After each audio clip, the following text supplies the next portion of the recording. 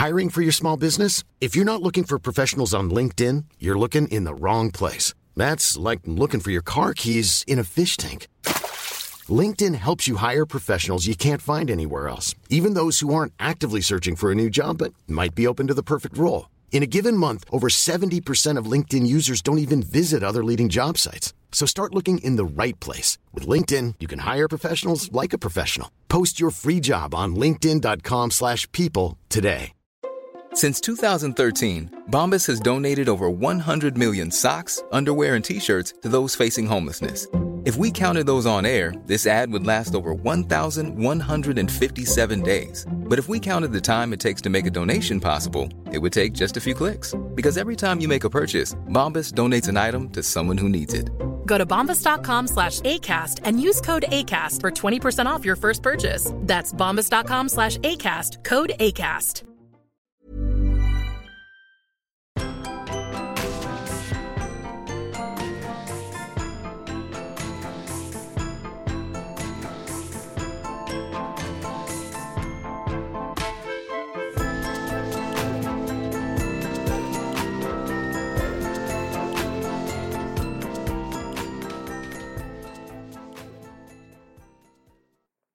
Harry, can you please stop chewing on chocolate, please? I'm trying to record. Thank you. Okay.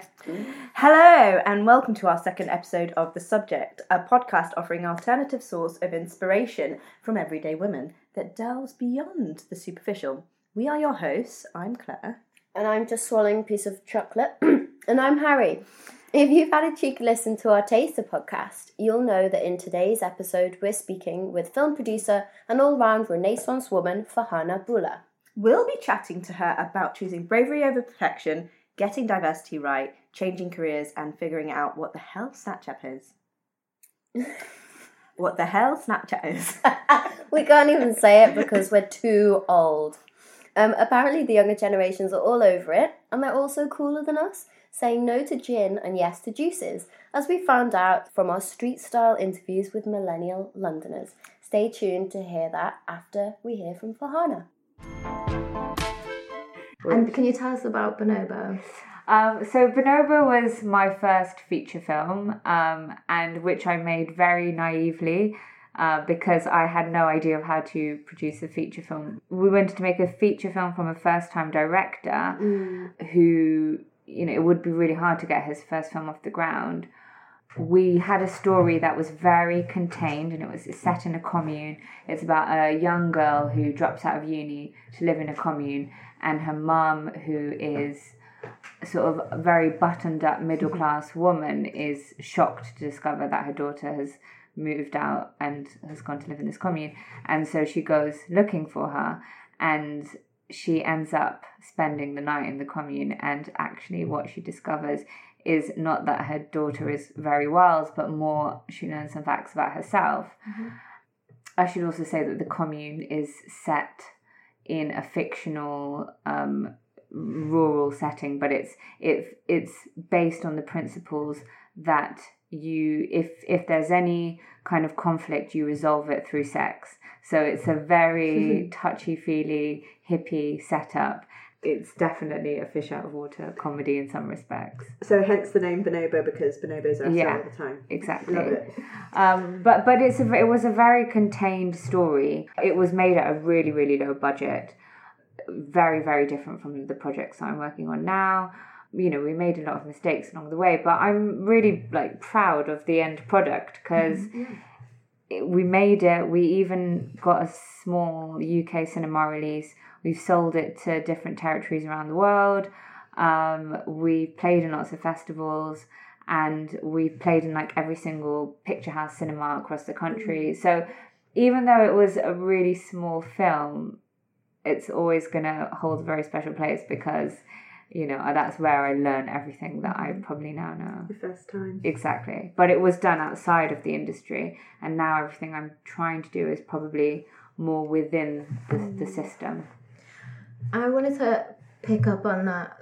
You saying you made a lot of mistakes. Is it something I'm thinking a lot about at the moment after watching this TED Talk called Teach Girls Bravery, Not Perfection? Yes. How do you think making mistakes is an important and valid process of becoming really good at something. Yes, definitely. But it's funny because I think you're probably happier to make mistakes when you're young, and naivety does help, because the more now I'm working within the industry, let's say, I probably would be very scared to go out and make Bonobo now. I think I'm really, really glad I did it. And it probably, there's lots of things that I've learned now that I could have applied to Bonobo, but I still don't think I would have maybe had the courage to go out and do it if I hadn't started out that way. And so sometimes it's funny because the more experienced you get and the more knowledgeable you get of your industry or your world, the less risks you're prepared to take, and therefore the less mistakes you might make. But I've always learned from my mistakes, and I do think it is important to make mistakes, and I think we should be allowed to make them. I don't think so. I think it started to be talked about a lot more, like the go out and make mistakes, and that's how you're going to learn. But I still think that mistakes are so frowned upon. If you look at the media, people make mistakes. People that are in the public eye make mistakes, and it's just not accepted. No, the media is just so messed up because they have to sell papers or whatever. I mean, I think that the celebrity gossip thing is something that's really taken a tumble, and that people of our generation just aren't interested in. No. But I used to buy things like Heat magazine, but I'm not interested in negative stories or like inside gossip about people's marriages. It's not going to serve me in any way. It's not beneficial. It's negative and toxic, and it's really toxic. And I think maybe also with some friends of mine who are actors now, or also just working in the industry, you start to realize that all these celebrities are real people. And I think very often people think it's fair game to attack celebrities because they're in this world of fame, and as if they've chosen the fame.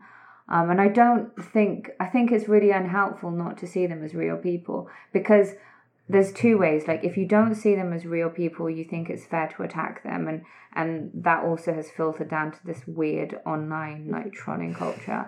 But then there's also the other side of it, whereas if you don't see them as real people, you don't see their flaws, and that can affect your self-confidence and how you view yourself. So it's not helpful. I don't think that it's good, and I think actually it's probably out of fashion now. I think so too. The idea of success that I grew up with in Liverpool as a teenager was of having loads of money, having a boyfriend or a husband that was a footballer, being constantly tanned, and having hair extensions. That was my sort of goal of success. So you're constantly tanned. And I think, and perhaps for other people, it would have been to have a banking job, or, as you were saying before, a traditional profession like a lawyer, something that would bring in a lot of money, big flashy holidays, a great car. And I just think our generation is not into that. It's more about like sustainable lifestyle, eating organic, being mindful, having a balance. I don't think it's about like this dogged pursuit of success and money and riches. No, I think the other thing that I think is particular to our generation, and this has come with internet culture, is creating, like being responsible for creating something. And we all are really inspired when people around us have created something from scratch. It's hard not to be inspired by that. And I think more and more I see younger generations just going out there and like not being scared to like put themselves out there because it's part of a project that they're creating. And I think that's a key change that I think is really positive. So exciting. I find it really, really exciting. But the point you just made about career is something that I wanted to draw back, because you, when you graduated, had said that you imagined yourself to have this career ladder experience. Can you tell us a bit about what happened? Well, I thought I would always have a really corporate job. I don't know where I got this notion of a corporate job from, but I think it's probably just I hadn't really ever thought about jobs outside of traditional jobs. And so I guess I've always been very ambitious, and so the corporate ladder was a way where if you were ambitious, you could just rise to the top. And it seemed... It's quite a clear progression, isn't it? It made sense. It made sense. But actually, once I started working, I realised, it's not like that. And also, I wasn't very good at it. So that's a whole other thing. I don't believe that. What was your first job then from uni? So my first job after I'd finished my master's was at Google, and I was what you call an account strategist. So I worked with big online retailers and got them to spend money on Google, on the Google networks, but actually help them with their revenues as well. So doesn't sound as fun as making a film. No, it doesn't. I don't think I understood what you just said. I mean, it was actually, it's quite amazing the numbers that you see, like the targets that you have, the money that people spend the amount that people spend online, and the amount and how actually spending that money does generate in more revenues for the companies. I mean, I didn't really believe that was possible, but it is. So seeing the power of online was good, and also just being somewhere where technology is constantly changing and having to evolve quickly. I think that was something that stayed with me since leaving Google. In my notes before we chatted to you, I've written down Renaissance woman, because I just think of you as someone who does lots of things all the time, as we've already touched on. Like, you're always doing paper marbling or build your own terrarium. Do you feel like you're constantly trying to achieve something? I feel like among my set of friends and women that I know, even our time off is spent doing something that's linked to self-improvement. Yeah, I think that's a good point then. I think there's probably too much emphasis on that. My problem is that I like the physicality of making something. So in a weird way, I like having like the DVD copy of a film that you've just made, or now we don't have DVDs anymore, but like the digital cinema print that then plays inside the cinema, that just carrying this big bulky box around gives me such enormous pleasure.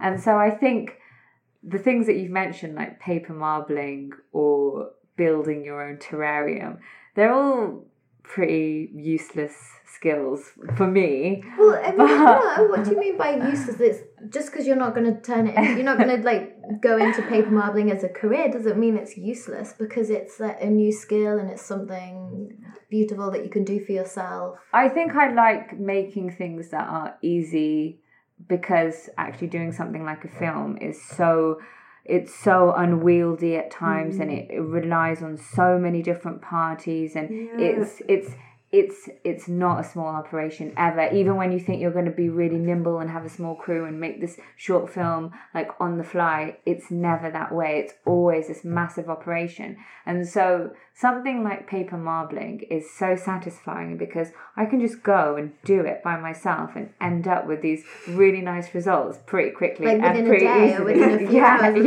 And like, the film would be 18 months exactly plus. So I think that's what it is that I like, but you still have that very tangible product at the end. Something to show for yourself. So the world of film has this absolute glamour halo effect around it, doesn't it? And then I think when people think about it, they don't really understand, or they don't know about the like ups and downs of working on a film. It'd be great if you could maybe tell people about like the realistic, like the low bits but also the highs. Well, I think the thing is like being a producer is a proper job of highs and lows. Like there are times where you get that heart sinking piece of news, like a key piece of talent has had to drop out and you've planned everything around them, or like there's been a legal issue, or somebody's hurt themselves on set, or a book that you really, really, really, really wanted, and you were like doing everything you could to get the rights, you've just lost out on. It's those moments are really like they make your stomach sink. But then the highs are things like, you know, at the end of a film, like when you've been shooting and like you genuinely have like got this just whole crew of people, you're like, oh my god, we're all going to stay in touch and we're all amazing people and this has been an incredible experience and we've been through the trenches together. There's nothing quite like that. And the sense of like when you are filming, especially for a producer, everything else kind of goes out of the window, and I quite like that focus that it gives you.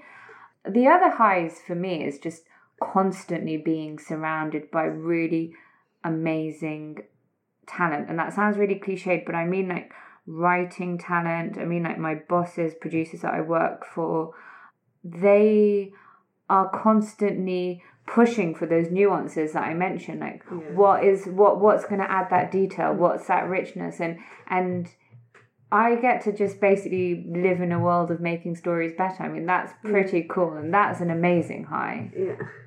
And sometimes I pinch myself because I'm like, I'm actually getting paid to read this book and love it and talk about it and try and win the rights for it. That's pretty cool. Yeah.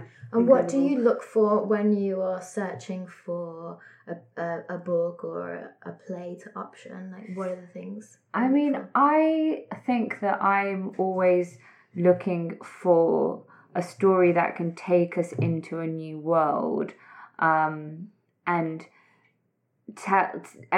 really like things that are telling us something about the society that we live in today, but in a way that you don't realize that it is. Yeah. But I do like being taken into new worlds, and I like those weird, quirky, interesting characters who are just not like. I'll remind you of people you know. I love that. You know, when someone has that trait and you're like, oh my god, that person is someone like I know. Yeah. I read books. I also read a lot of articles, so in long form journalism. So I like reading like New Yorker articles, for example, because I feel like they're always rich in stories.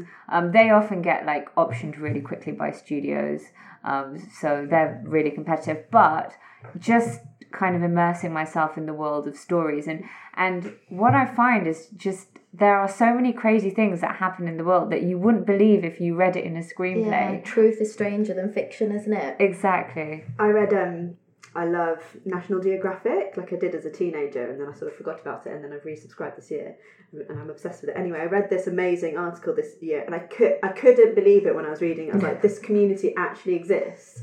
So it's a community in Indonesia that keep their dead alive. So say the grandma dies, the body is kept, they sort of mummify it, and then they keep it alive. And they like it stays in the house. Stays in the house. They bring food to the family until until the funeral, because they believe in bringing the whole family together. Okay. So and it can take weeks. So it's like an open casket, but next level. Yeah, next level. And then like years later, after the body's been interred, they'll take it out and celebrate. I can't remember the reason why they said, but they would celebrate and bring the body out and dress it up. And we have such a weird relationship with death, don't we? Or not weird, like in the Western world, death is just not spoken about, isn't it? It's very, very taboo. Yeah. And a lot of places around the world have... It's much more interlinked with their living lives. It's more accepted. That seems quite a healthy approach to death for me. I don't know. I feel like I agree. If you were grieving and that was seeing death as a natural part of life, and which it is. Yeah. It's the only inevitability. Yeah. Death and taxes. Can you tell us about like a near miss or something that your heart was really set on? I mean, I'm probably still too early in my career for that to have happened, but there have been times when a writer or a director who I met very, very early on in their careers, who were real babies, and I probably didn't take a punt, but I kind of had a feeling that they were talented, but didn't really nurture it or didn't pursue them. And then they've gone off to do something really big with somebody else. And then at that point, you've lost them. Has there been anything that you've read or you've seen that you've thought, oh my God?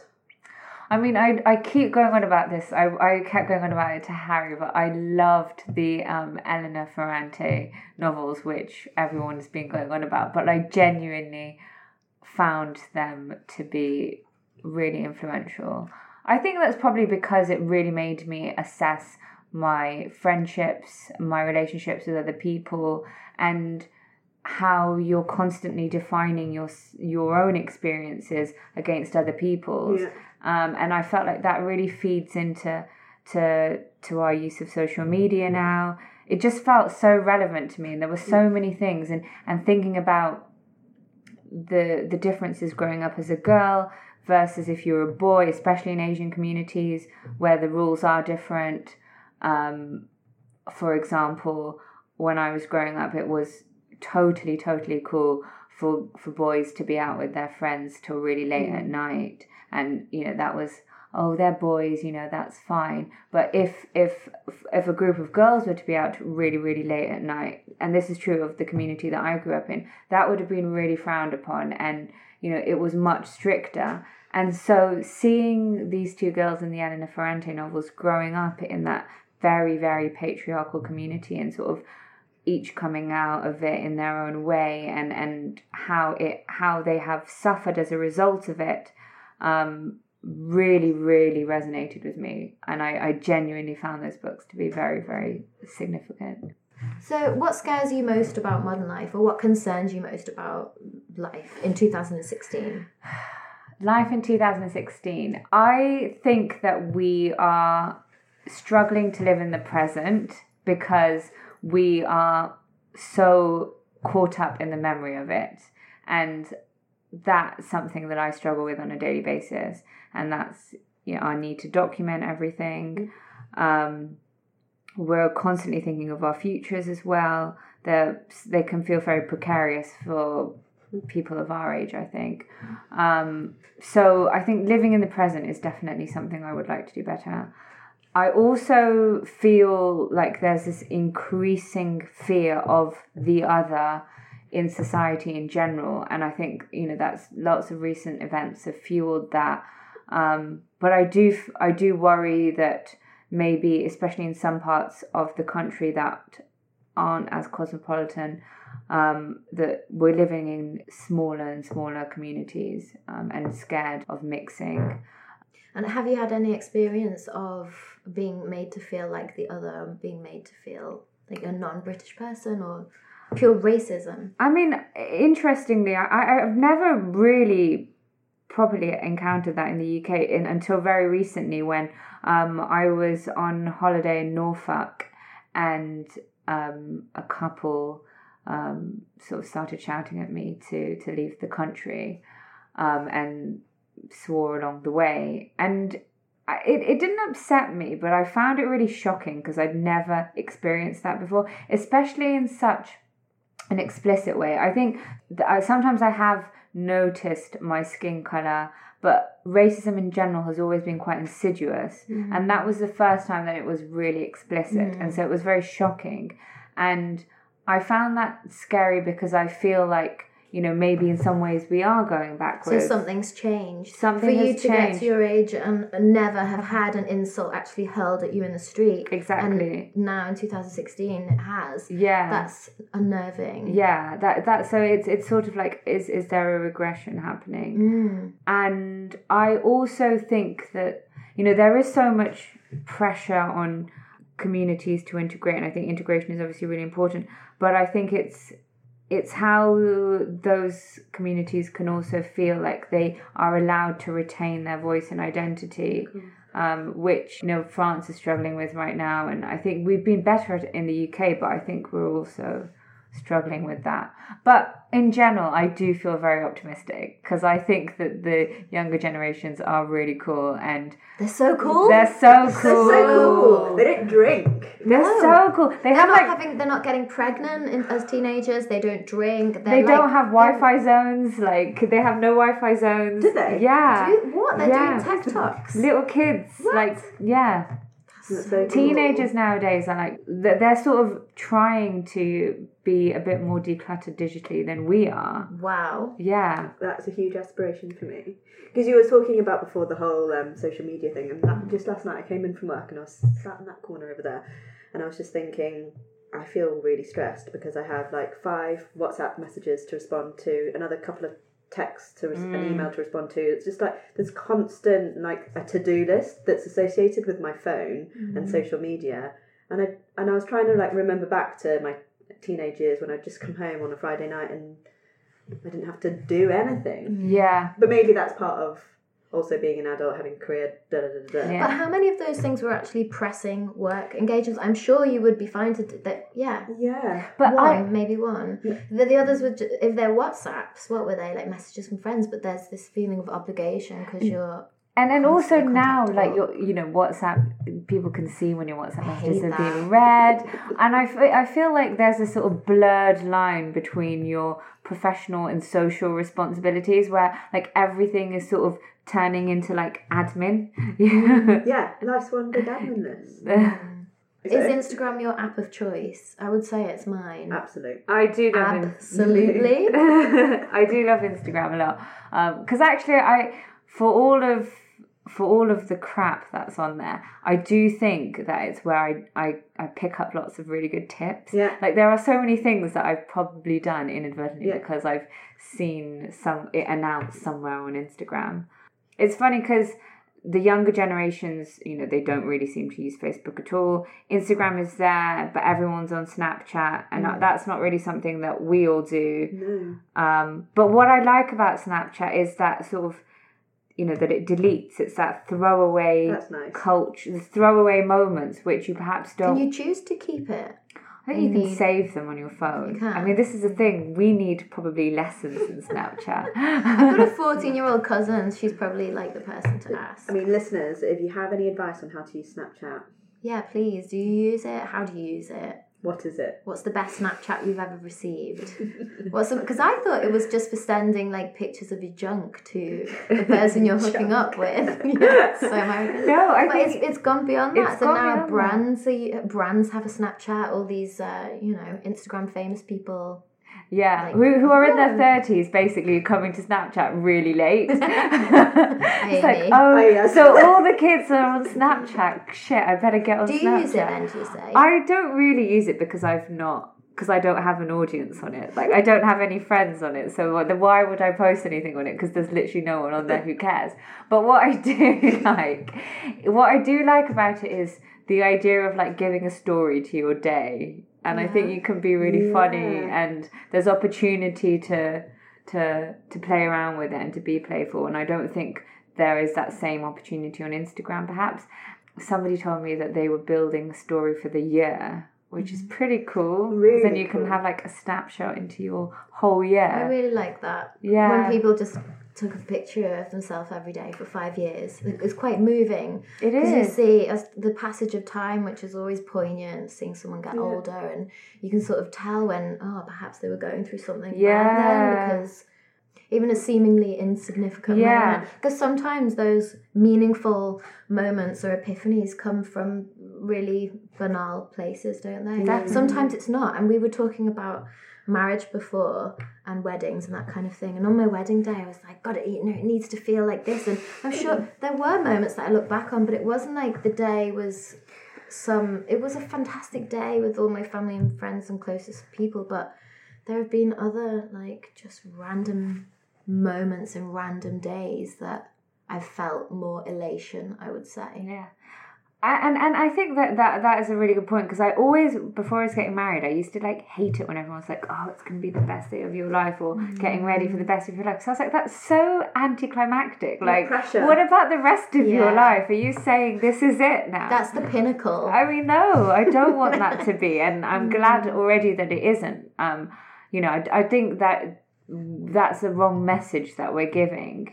That to marriage, assign so much importance to your wedding day. More and more women are remaining single as a life choice, and it's not because they can't find that partner, because I think everyone could choose to settle and settle down, and the phrase settle down does include the word settle, doesn't it? But I think, women are staying single as a lifestyle choice, and it's as valid as the choice to get married. But it's also like how scared society is of the single woman, because the single woman is basically like one of the badass people around, and like even I find it sometimes in friendship groups, like, you know, you notice that. Like, is the single woman scarier because actually, you know, she can have her pick of the men? And my friend, one of my best friends is not in a relationship at the moment, and she went to a really traditional church wedding, a friend of hers, and she said she was the only single woman there. Everyone else was in couples, and she also slightly misjudged her attire. She wore a floor-length red dress with quite a low slit down the chest. She said the bishop gave her a scornful glance from the altar. She felt like she was going straight to hell. But afterwards, in the reception as well, she was getting a lot of vibes from these women and a lot of looks across the dance floor. Like, I'm not surprised. After my man. Yeah, I couldn't be less interested in your boring husband. But it like people get scared. Like, why is that? Because they're a threat. And also, I think, like, professionally, actually, when you're single, I do think to an extent, does it help your career? Because, like, actually you're able to like I sometimes get a bit lazy because I want to go home and spend time with Evan. And if you don't plan on having children, you are not going to take maternity leave, and you're not going to have to ever leave early to pick your kids up or take your kids on holiday. You are going to be a better employer, and you will probably, generalising here, but you'll be able to go further with your career. And also in what I do, because a lot of what I do is that sort of finding talent or ideas. You need to be at screenings in the evenings. You need to be at plays. You need to be reading in your spare time. Like, all those things, I can imagine being really hard to do when you've got a young kid. It's quite an all-consuming role, isn't it? It's almost, well, I suppose we talk about this in other episodes. It's about having that balance, and that's an aspiration that our generation are having more and more. It's about not just about having the top career and being the most successful person in the room, but it's about being able to, like, see your kids and being able to spend time with loved ones, and that's not a bad thing. That shouldn't be frowned upon by employers, but sometimes it is. Yeah, but I also think if you're lucky enough to find something that you are so passionate about, and you want to pursue that to the ends of the earth, and you want to, along the way, compromise family, also do that. That's brilliant. Not many people find that absolute passion, and that's a very, very valid way to spend your life as well. Because you do get these geniuses who perhaps haven't been the best parents, but what they've given to the world has often been amazing, and that is a sacrifice, and their poor child might have had to pay for it in some way. Did you hear Idris Elba's speech to Parliament on diversity? No, I didn't. So good. It's about 20 minutes long. In the wake of the Oscars race row, and he was talking about women, he was talking about less able-bodied people being represented, and it's a huge problem. And he says the industry needs to use their imagination more in who they cast and who they write for, and who's writing the story to begin with. I think that's the thing. I think it's like very often you get presented with a script and you automatically just assume it's a white family that we're talking about. Yeah, so unless it's specified that it's a certain race, the automatic assumption is white. Yeah. Sometimes, I don't think that's true in all cases, but very often that's how it is read. And I think that's where it's got to change, because actually you don't just want stories that are written for ethnically diverse characters. Did you guys see the series Master of None, Aziz Ansari? Yes, I watched that. Brilliant. He's great. There were some really standout episodes for me. Yes, it was very hit and miss. There was some really boring. There were How some long dubs. were they? Like half an hour long? And they're all on a different theme. One was like his parents, so he's an Asian writer, actor, comedian living in New York, and he's got a really diverse group of friends. And so his relationship with his parents being second generation. And how that's really different. What were the other episodes? Well, there was one that, because he's an aspiring actor, and so there's one In the series, yeah, his character is an aspiring actor. And there's one episode which is all about the sorts of roles he gets offered. And it's always a taxi driver or the terrorist or the shop owner. And he's just always like the funny friend of the main character, never the central character. And I think that's really true. That is definitely an issue. I think the Americans are probably better at it than we are. This is what Idris Elba said in this speech. Was like, that is why I went to America, and you, the UK, are going to lose talent because you're not creating space for these people. They're going to do what I did. They go to America. And I think, so I was trying to think of a British drama that has a really diverse cast, or perhaps a Central Asian family that's not about ethnically specific issues. And I couldn't, and I was thinking of Shonda Rhimes in America, who all of her shows are so ethnically diverse. I keep saying that phrase. But they're not about anything, they're not to do with race. You've got Grey's Anatomy, and you've got the whole spectrum of actors there, and you've got How to Get Away with Murder, which I love. I haven't started that yet. Viola really Davis good? Is just brilliant, and it's just great TV. So Farhana, thank you so much for coming and chatting to us today on the subject. Thank you, guys. Thank you so much. Now let's hear from those young Snapchat-using millennials about whether they're big drinkers. That's actually quite funny because I gave up alcohol for a year, like to have a healthy lifestyle.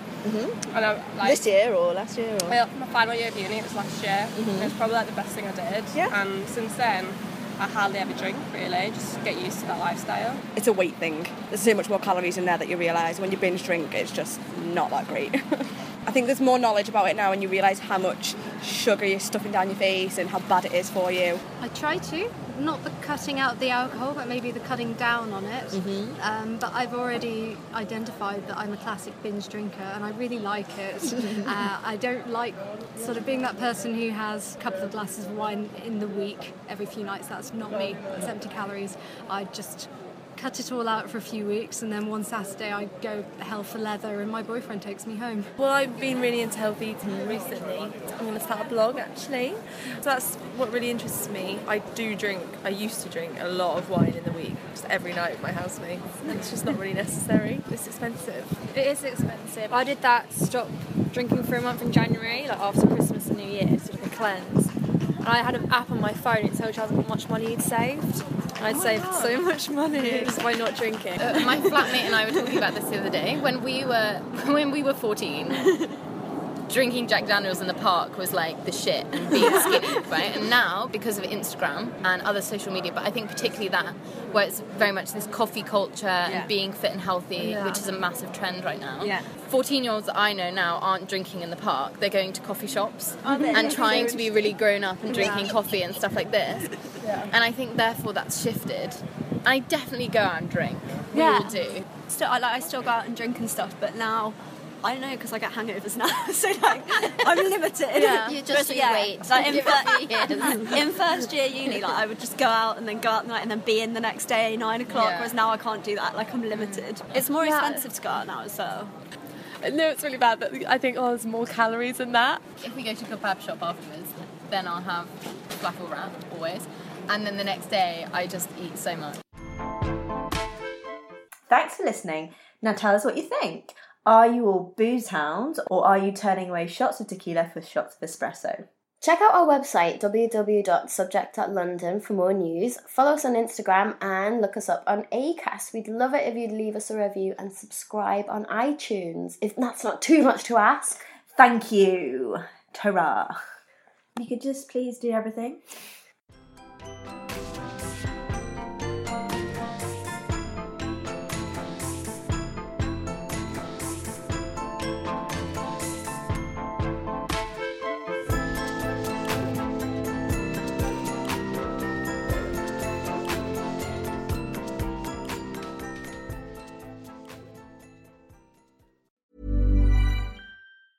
Planning for your next trip? Elevate your travel style with Quince. Quince has all the jet-setting essentials you'll want for your next getaway, like European linen, premium luggage options, buttery soft Italian leather bags, and so much more. And is all priced at 50 to 80% less than similar brands.